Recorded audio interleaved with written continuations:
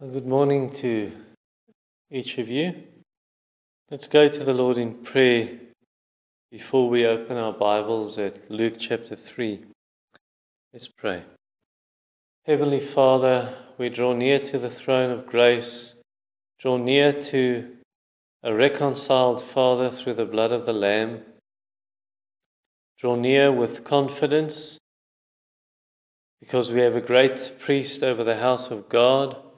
Draw near as people who have been cleansed and washed, people who have been sprinkled clean from an evil conscience, people who have been purchased not with gold and silver or such things, but with the precious blood of Christ as of a lamb without spot or blemish. Lord, we are dependent on you as children upon a father, dependent on you as an infant upon its mother.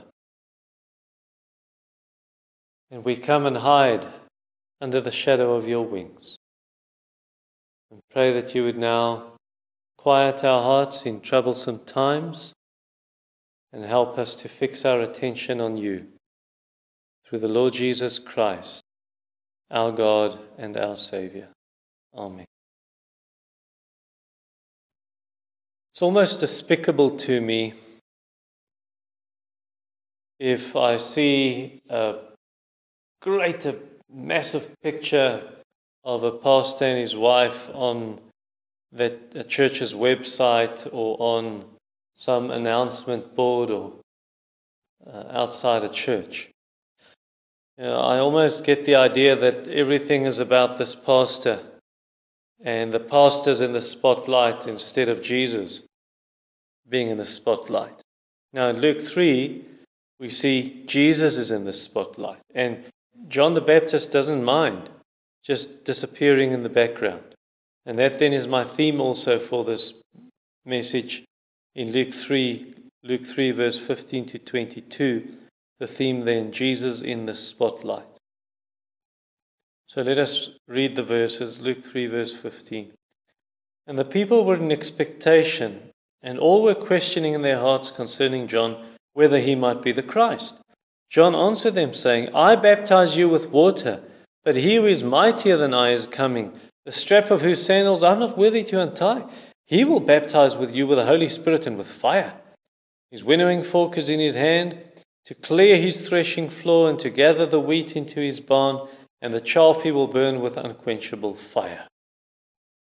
So, with many other words or other exhortations, he preached good news to the people. But Herod the Tetrarch, who'd been reproved by him for Herodias, his brother's wife, and for all the evil things that Herod had done, added this to them all, that he locked up John in prison. Now when all the people were baptized, and when Jesus also had been baptized and was praying, the heavens were opened, and the Holy Spirit descended on him in bodily form like a dove. And a voice came from heaven, You are my beloved Son, with you I am well pleased. So first of all, we're going to look at John's testimony, and secondly at God's testimony. And this is all to emphasize the theme, Jesus in the spotlight. So John's testimony, that's in verse 15 to 20. To illustrate this, I want to tell you about Bruce. Bruce becomes very rich by using his company's equipment to gather an extra income for himself on the sideline. He's not actually allowed to use company equipment for this, but this is how he becomes filthy rich. And in the same way, many preachers, they abuse the gospel. Let's call it, quote unquote, their company's tools. So they abuse the gospel to win a following for themselves. And John the Baptist wasn't like this. So when people came up to John and said, Are you the Messiah? John said, No, I'm not the Messiah. In verse 15 and 16, people questioning, Are you him? Are you it? And he says, No, I'm not it. Even in John 1, they come, Are you Elijah? Are you the prophet spoken of by Moses? Are you the Messiah? Are you the Christ? And John says, I am not. So for John, it's all about Jesus. It's not about himself. And that's why he says the Messiah is greater than I. Basically in verse 16. He says, no, I just baptized you with water. He's mightier than I. He's coming. The one mightier than I. In John chapter 1 also. The one who is mightier. He's greater than I. He ranks before me. Even though he was born after me, he ranks before me. And so to show that Jesus is greater than him, he says in verse 16, I'm not even worthy to untie the strap of his sandal. So in first century Jewish culture, you wore sandals and you walk on dusty roads, and so your feet get dirty. And when you arrive at the visitors or the person you're going to visit, your host's house, he wouldn't wash your feet. He wouldn't untie the strap of your sandal to wash your feet. A Jewish slave wouldn't even do that. Only a Gentile slave would do that, the lowest of the low. So what John is saying here, he says, I'm lower than the lowest of the low. I'm lower in comparison to Christ. I'm nothing. And I think if we knew Jesus as John knew him, as John understood this little bit at least, we would have said the same. We would have realized without Jesus we are nothing. We have nothing. We can do nothing. Jesus taught us that in John 15. Without me, you can do nothing. Paul wrote, what do you have that you did not receive? So everything we have received of God. And if we do not humble ourselves like John did here, then God will humble us. Because he resists the proud, and he will humble the proud. And so it's much better for us then to take this attitude of John the Baptist. Take it on ourselves, take it upon ourselves, and follow his attitude toward the Christ, the Messiah. Because he realized in verse 16, he says, I merely baptize you with water. When the Messiah comes, he will baptize you with the Holy Spirit and with fire. Now what does that mean? And when does it happen? Well, for the apostles, that happened, a short period after their conversion. Maybe 3 years, maybe 2 years after they were converted, the Holy Spirit was poured out upon them.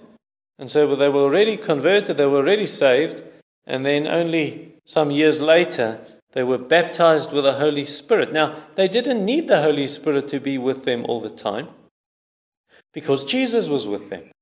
And that's fine, he's Emmanuel, God with us. And so when Jesus left, he sent the Holy Spirit to be with them. But now Jesus is not with us in the flesh anymore. He's not with us in his body.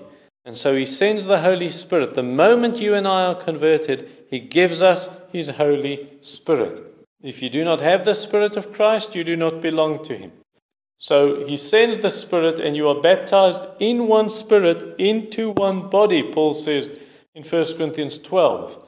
Or in Titus chapter 3, in verse 5 and 6, this is what Paul writes. He says, God saved us not because of works done by us in righteousness, but according to his own mercy, by the washing of regeneration and renewal of the Holy Spirit, whom he, Jesus, poured out on us richly through Jesus Christ, our Savior. So the moment you are born again, the Spirit is poured out upon you, and you are baptized with the Holy Spirit. But this does not happen only once. You do not only receive the Spirit once and that's it. You could, you must, you should be filled with the Spirit continually.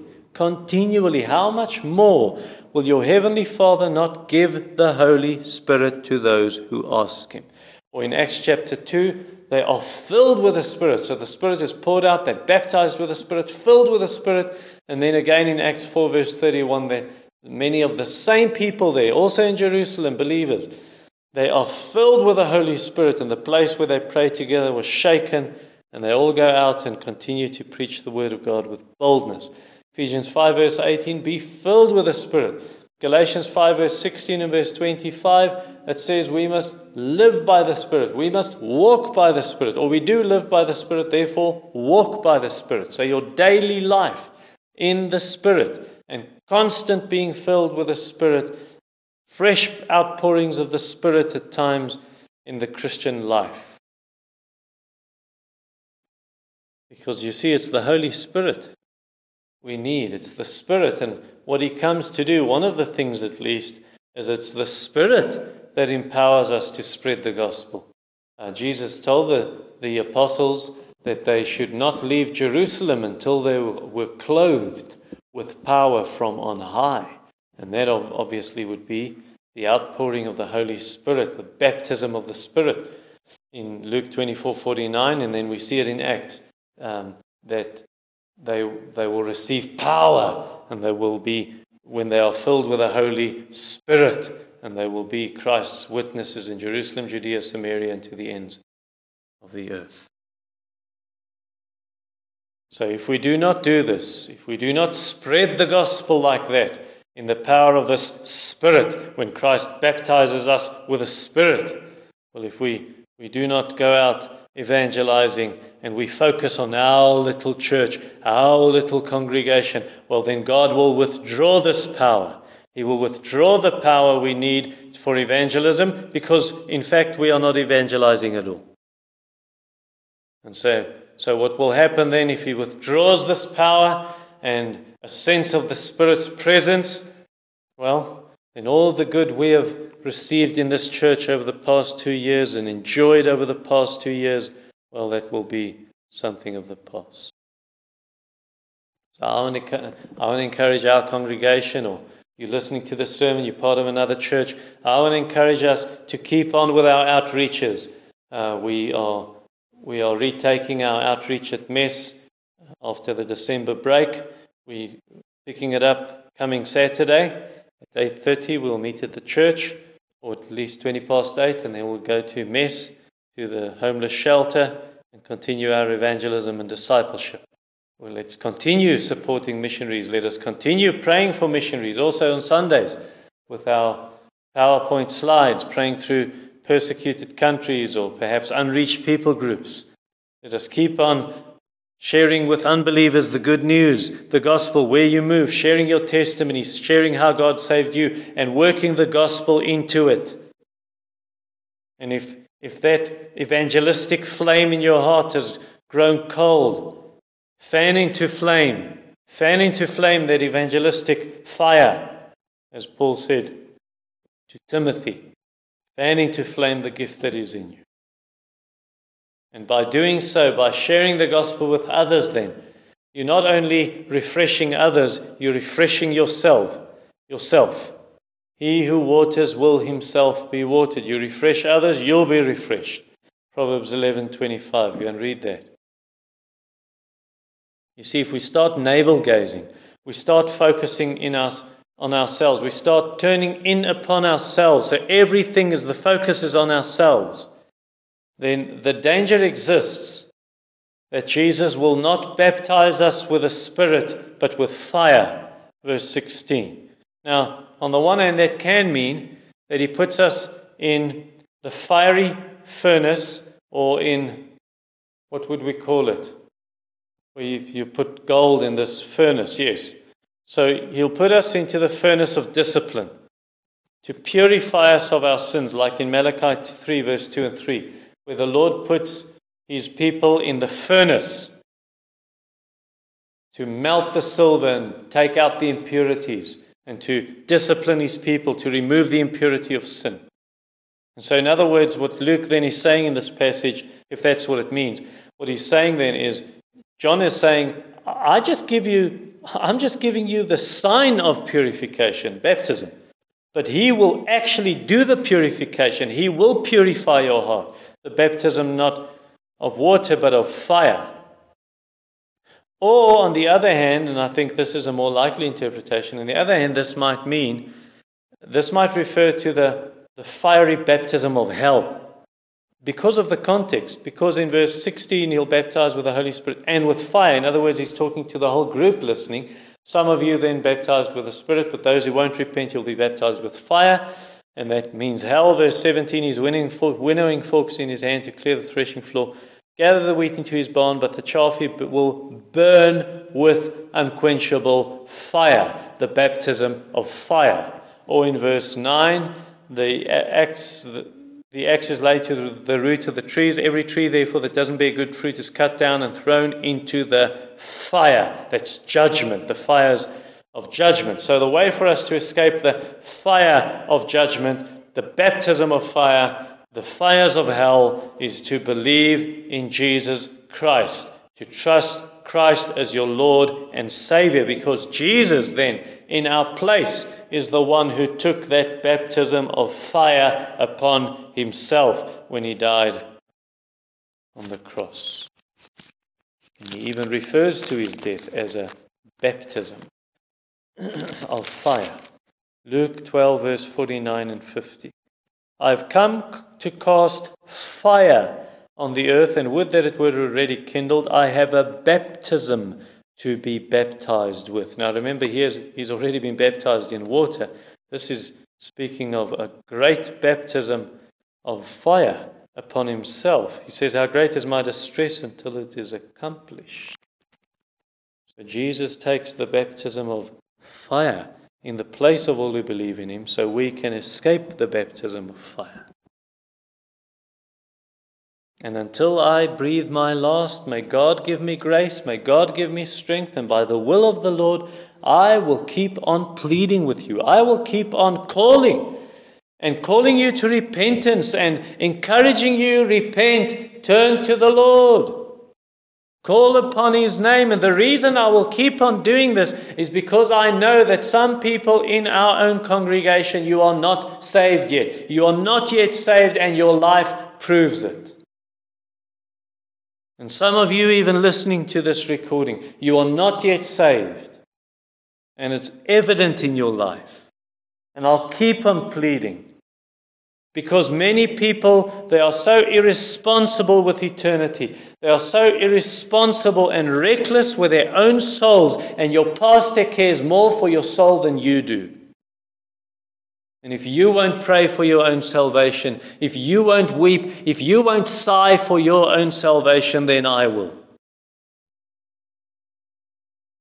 And above all, I will keep on pleading with you, because Jesus has created you.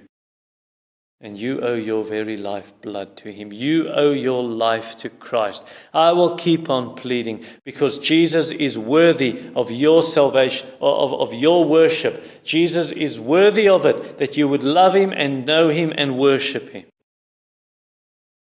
And if you ignore this plea, then verse 17 goes for you, as it went for the Jews in the first century.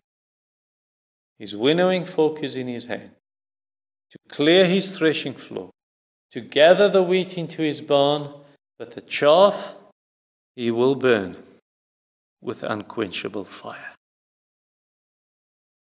So that's the picture of a farmer, a wheat farmer.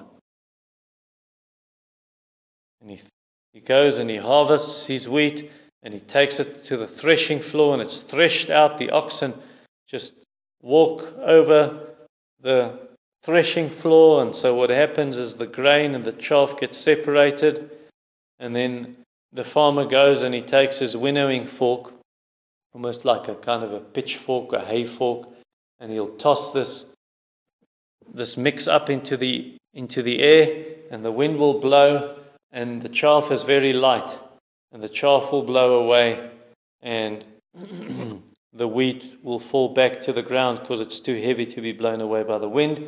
And then he'll gather all the wheat together, the grain, put it in his barn, and then the chaff he'll gather and he'll burn it in fire, with fire.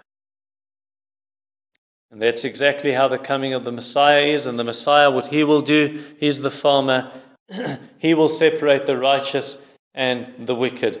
He will take the righteous like grain and put them in his heavenly barn. And he will take the wicked and he will burn them with fire, it says in verse 17. That's a picture we find in a number of verses in Scripture. He will burn them with his fire, like chaff. Malachi 4 verse 1. Or Matthew 13 verse 30. He'll burn the weeds. Or Psalm 1 verse 4, 35 verse 5. And they don't burn up. They don't burn up like chaff does. Because it's an unquenchable fire, it says. Or some other verses in the Bible says it's an eternal fire. Matthew 25, 41 and 46. Or Mark 9, verse 40, 48. Or Revelation 14, verse 10 and 11.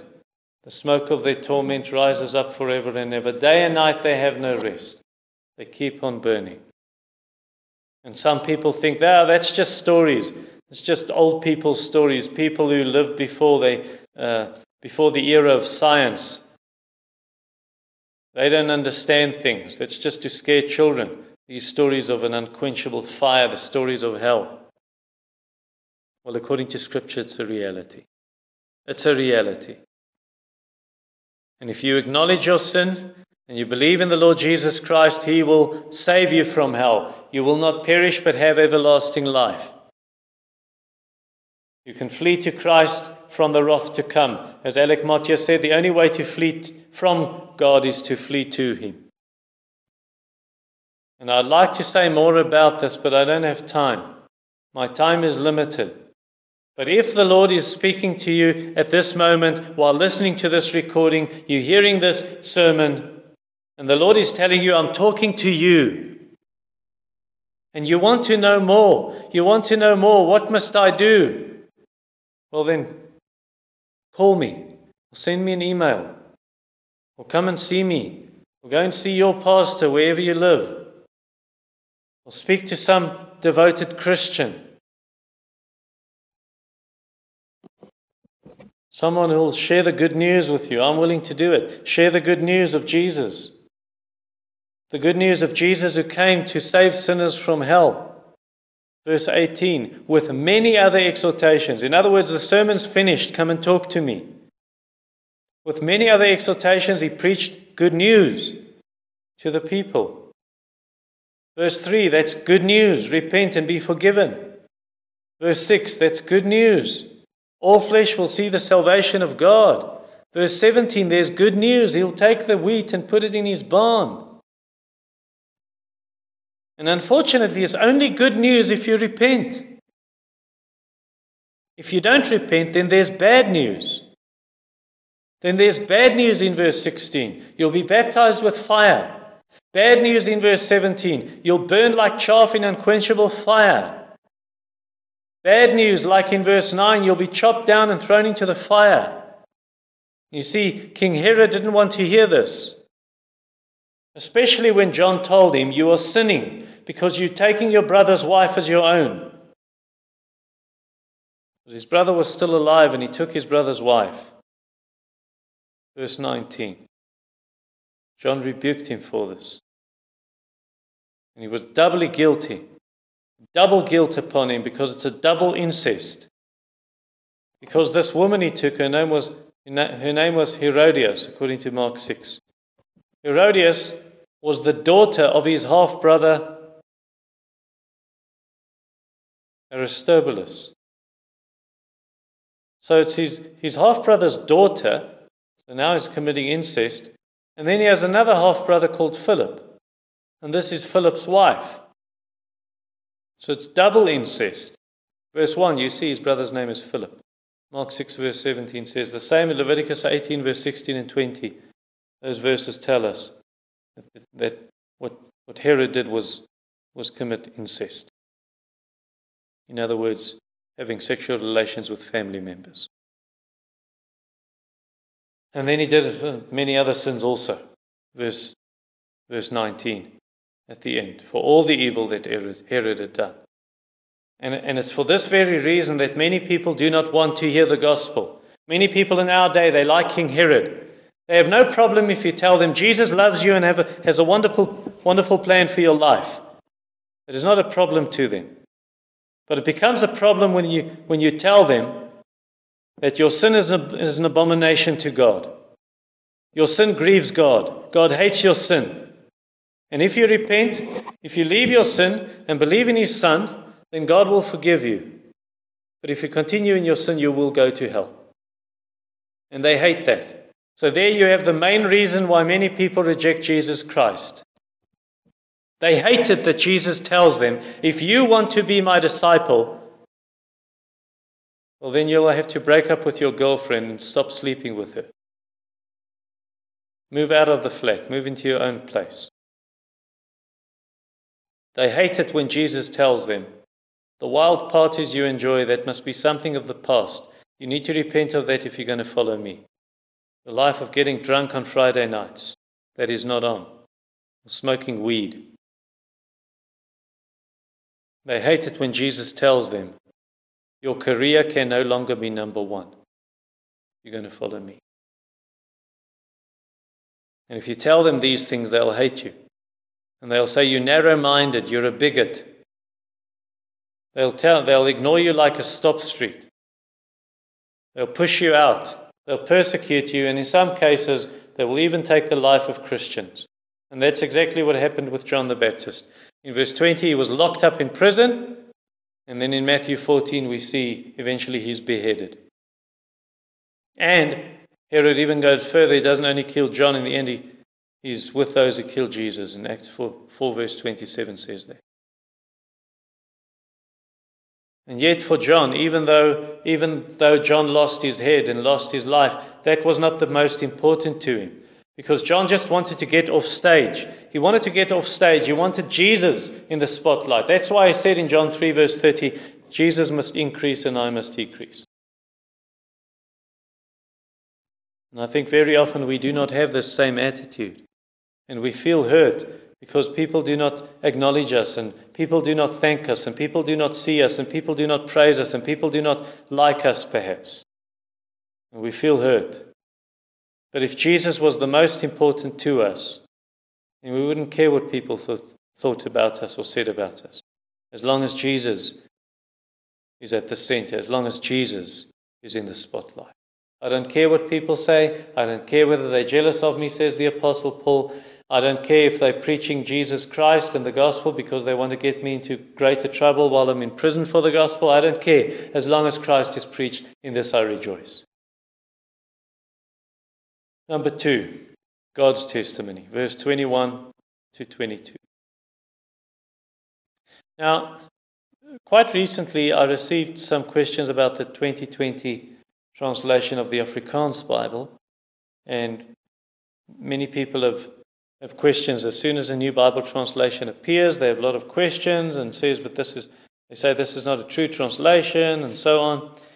And people have wondered, is the 2020 Afrikaans translation, for instance, is that a reliable translation, especially in places where it differs from the old Afrikaans translation, the 1933 and 53 translation?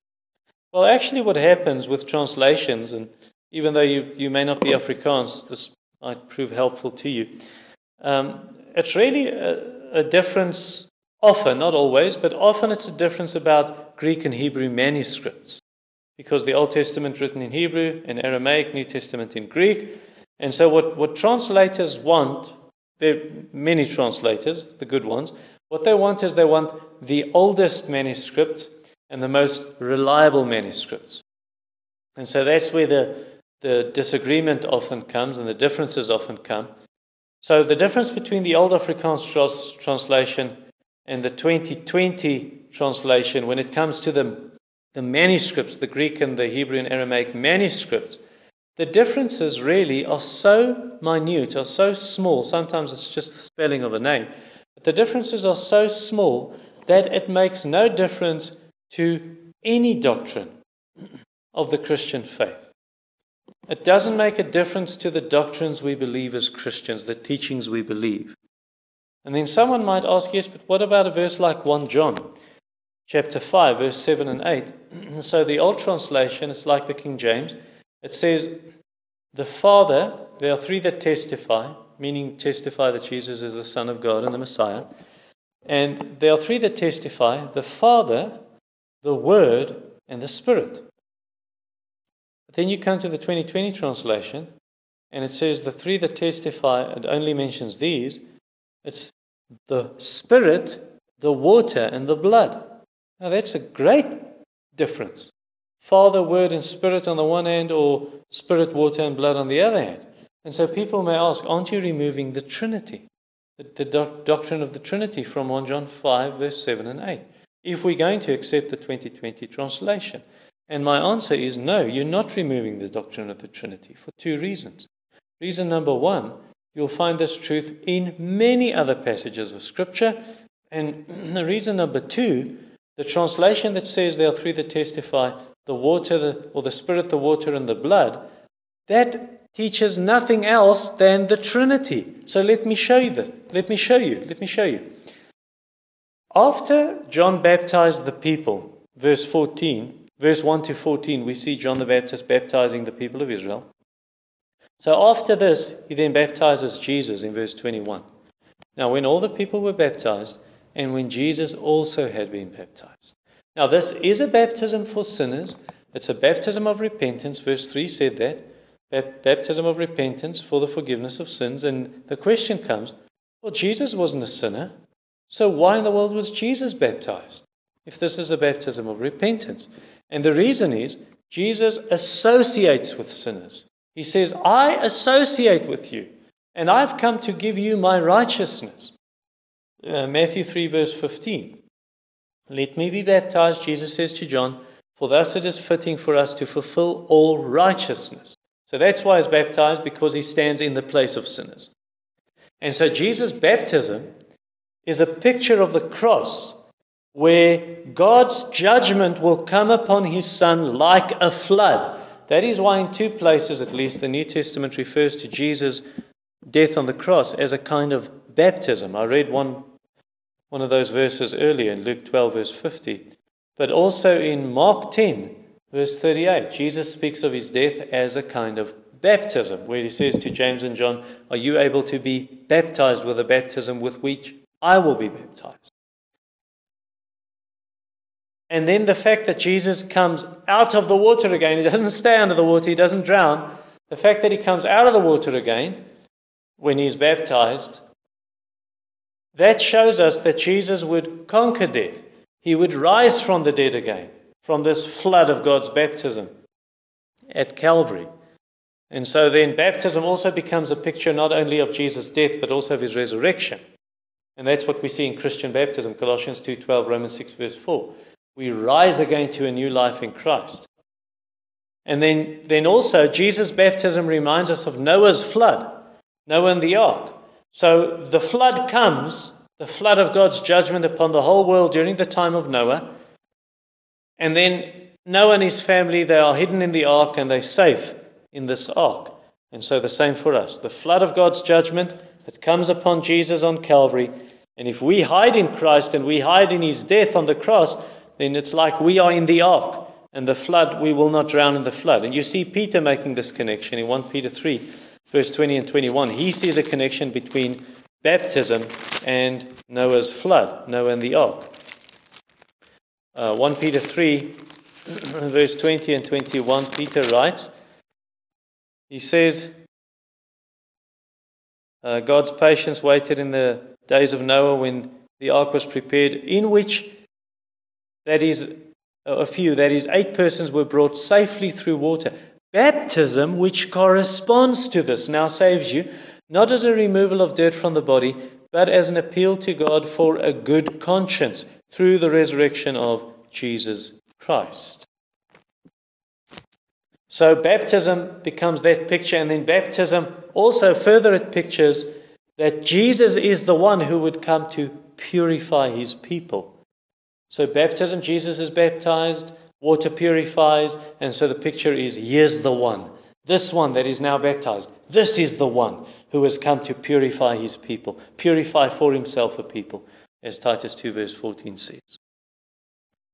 And so Christian, I want to ask you, when last have you come? When last did you come to this Christ? When last did you come to this Savior to be purified of your sins? Doesn't John tell us that we should often come for forgiveness and purification, 1 John 1 verse 9. And if you're not a Christian, you're an unbeliever, why does it not bother you that your life and your conscience is soiled, it's filthy, it's dirty like a pig rolling in the mud? Why doesn't it bother you? Why doesn't it bother you? You will die a filthy man or woman, filthy with muck and sin. Why doesn't it bother you? You will one day stand before the great judge of heaven and earth, filthy. Repent of your sin. And then be baptized as a sign that your heart has been purified. Repent. Now please understand, it's not baptism that purifies your heart. It's the Lord who purifies your heart when you call upon Him. That's why the Bible says that when you are baptized, you should call upon the name of the Lord. You should call on Him for a clean conscience. Pray for a pure conscience. Acts 22 verse 16. Be baptized and wash away your sins while you call on the name of the Lord. Or 1 Peter 3 verse 22 that I just read. Baptism saves you not a removal of dirt from the body, but it speaks of a cleansing, a purification as you appeal to God for a clear conscience through the resurrection of Jesus. It's His life in you. He brings you to new life. It's not baptism that does it. But we do call on the Lord while we are baptized. And we do pray. We do pray, even as Jesus prayed at His baptism. We do pray that God would fill us with His Spirit anew, fill us afresh with the Spirit. Acts 2 verse 38. Repent and be baptized, every one of you, in the name of Jesus Christ, for the forgiveness of sins, and you will receive the gift of the Holy Spirit. Or Luke 11 verse 13. How much more will the Father not give the Spirit to those who ask Him? That's what Jesus did when He was baptized. Jesus prayed. He prayed. Verse 21. And He prayed especially and specifically that God would point Him out as the Messiah. And He prayed specifically that God would fill Him with the Holy Spirit and send the Spirit upon Him. Verse 22. Verse 21, it says, when He was baptized, He was praying, and then the heavens were opened. So how do we know that's what Jesus prayed for? Well, because of the answer to prayer. Verse 22 is the answer to His prayer. The heavens are opened, and God, it's like He rends the heavens, He tears the heavens apart, as Isaiah 64 verse 1 says, where there's also a prayer. Tear the heavens apart, rend them, and come down. And so it's as if Jesus is praying, please God, Father, come down, come down. Yes, these people have sinned against you. Yes, they are sinners, but please come down and forgive them and seal me, set your seal upon me and show everyone I am the Messiah. I am the anointed one. I am the Savior who can save. So it's literally Jesus being sealed here as the Messiah. As John 6:27 says, God has set His seal upon Him. And then you might ask, but why? Why did Jesus need the Holy Spirit? He's God. Why does He need the Spirit? And if He wanted to, as God, He could just do miracles out of His divine nature. And He is the Word. In the beginning was the Word. The Word was with God. The Word was God. He was in the beginning with God. He created all things were created through Him. Come on. Why does He need the Spirit? Jesus chose voluntarily, willingly.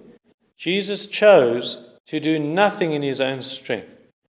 To do everything only in dependence upon His Father and by the power of the Holy Spirit. That is why He wouldn't turn the stones into bread in the next chapter. Because He waited upon His Father. That is why He says, Jesus Himself says, I cast out demons by the Spirit of God. He didn't do it out of His divine nature, though He is God and He is man. He waited for the Father's command, and He did it in dependence on the Spirit. That's why Acts 10 verse 38 says, God baptized Him God empowered Him by the Holy Spirit. He was filled with the Holy Spirit and with power, and did all these miracles. That is why Philippians 2 verse 6 says that He left His heavenly glory, all the riches and glory of heaven. Doesn't mean He stopped being God. Just means He said, I will not do anything except in dependence upon my Father and by the power of the Spirit. And so that's why the Spirit came on His human nature in the Jordan River when He was baptized. And He even says it in chapter 4, verse 18. The Spirit of the Lord is upon me. He's anointed me. Because He has anointed me to proclaim good news to the poor, proclaim liberty to captives, recovering of the sight of the blind, and so on. So He did miracles by the power of the Spirit. And the Spirit came upon Him so that everyone could see this is He. This is it. This is him. This is the Messiah. Here's the anointed one. That's what Messiah means, anointed one. He's anointed with the Spirit. He's anointed as our prophet, priest, and king. He's the Christ. And that is why the Spirit didn't come upon him invisibly. When you receive the Spirit, it's invisible. You don't see the Spirit. Here the Spirit came upon him visibly. In bodily form, it says, like a dove. Why like a dove? Because a dove is upright, innocent. Matthew 10 verse 16, be innocent as doves, Jesus says, harmless as doves. And so it's with the Spirit. He's innocent, he's upright.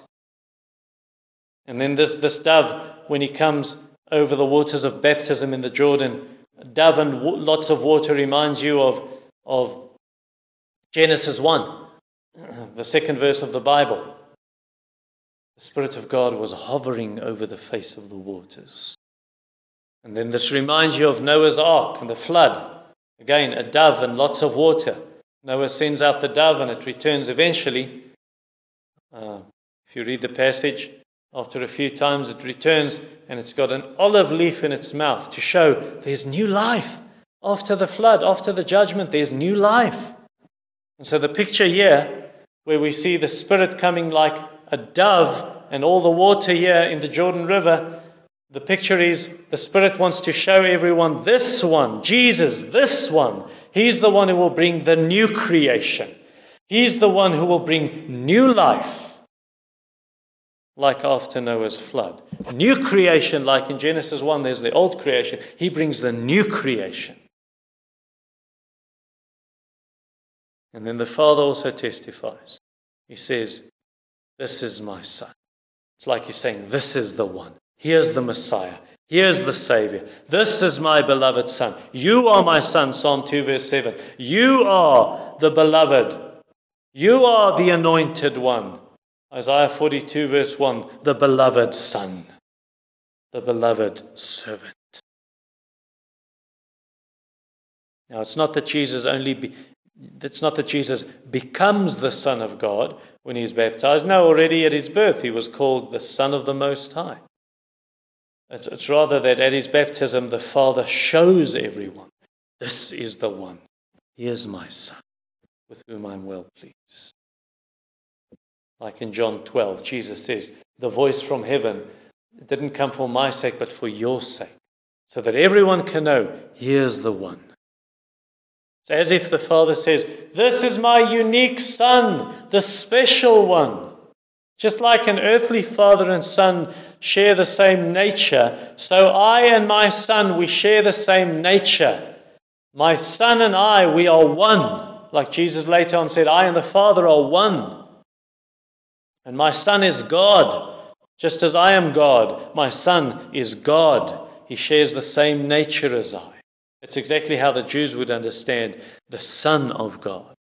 They would understand it to mean God. That's why they wanted to kill him, because he called himself the Son of God. He made himself equal to God by calling God his own Father. John 5 verse 17 and 18, John 10:33.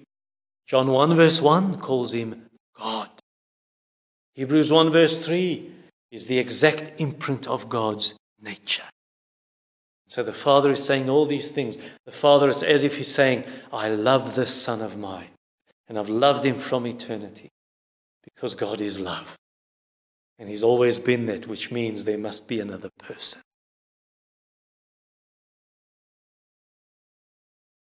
So can you see that the testimony of the Spirit, that is water, or the testimony of the Spirit here at Jesus' baptism, the testimony of water, that's the baptism, the testimony of blood, that's the cross, it doesn't remove the Trinity from 1 John 5 verse 7 and 8, when John says there are three that testify, the Spirit, the water, and the blood.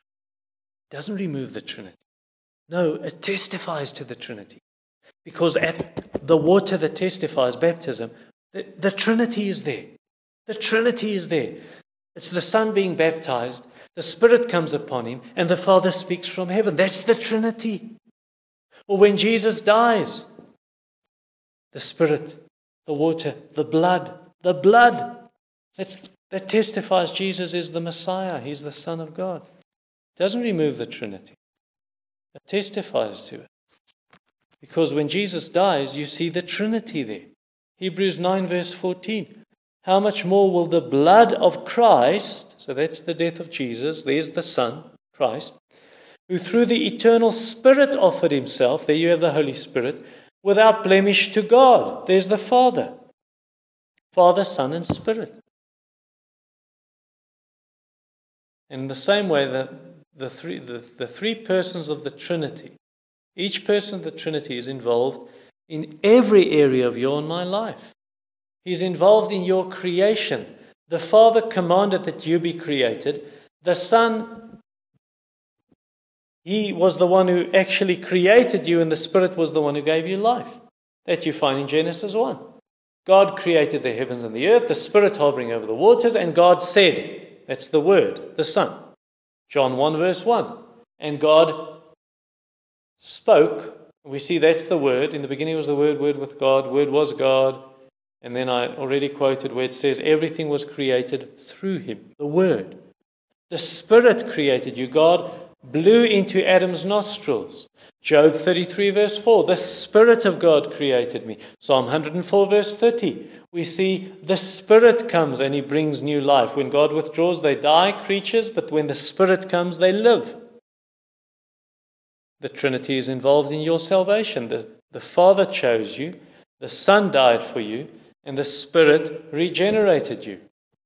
The Spirit makes you God's child. You are sealed with the Spirit to show you are God's property. Go and read Ephesians 1 verse 3 to 14. Galatians 4 verse 4 to 6 if you're taking notes. Titus 3 verse 5 and 6. 1 Peter 1 verse 2. All those passages. They show that the Trinity is involved in our salvation. The Trinity is involved in your baptism. You are baptized in the name, singular, in other words, one God, in the name of the Father, the Son, and the Holy Spirit. Three persons. You're baptized into the name of the Trinity. And by doing so, you show that His life is in you and you live through Him. He's involved in your life as a believer, in your being part of the church. The Father has given the Son as head of the church, and the Holy Spirit makes you a part of the body of Christ. You are baptized in one Spirit into one body. In Ephesians 1, we see the Father giving the Son as the head of the church. Ephesians 4, verse 4 to 6, we read of one Lord, one faith, one Lord, one Spirit, and one God and Father of us all.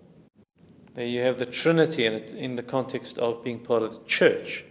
And then the Father and the Son and the Holy Spirit give us spiritual gifts so we can serve in the church. 1 Corinthians 12, verse 4 to 6.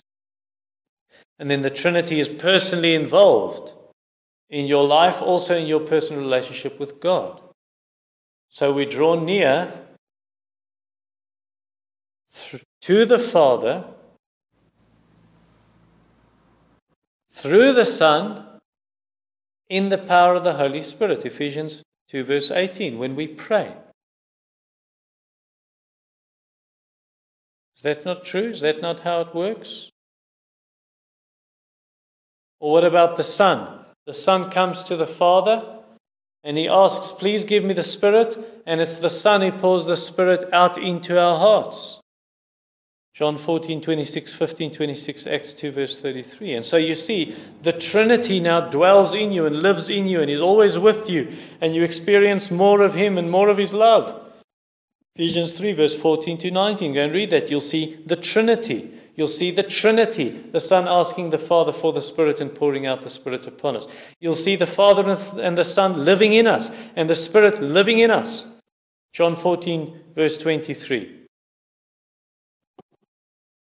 And then specifically, you feel the Father, you feel His love near, and the Spirit's, or the Son, the grace of the Son, and then the Holy Spirit who is near to you. 2 Corinthians 13, verse 14. May the love of God and the grace of our Lord Jesus Christ, the love of God and the fellowship of the Holy Spirit be with you.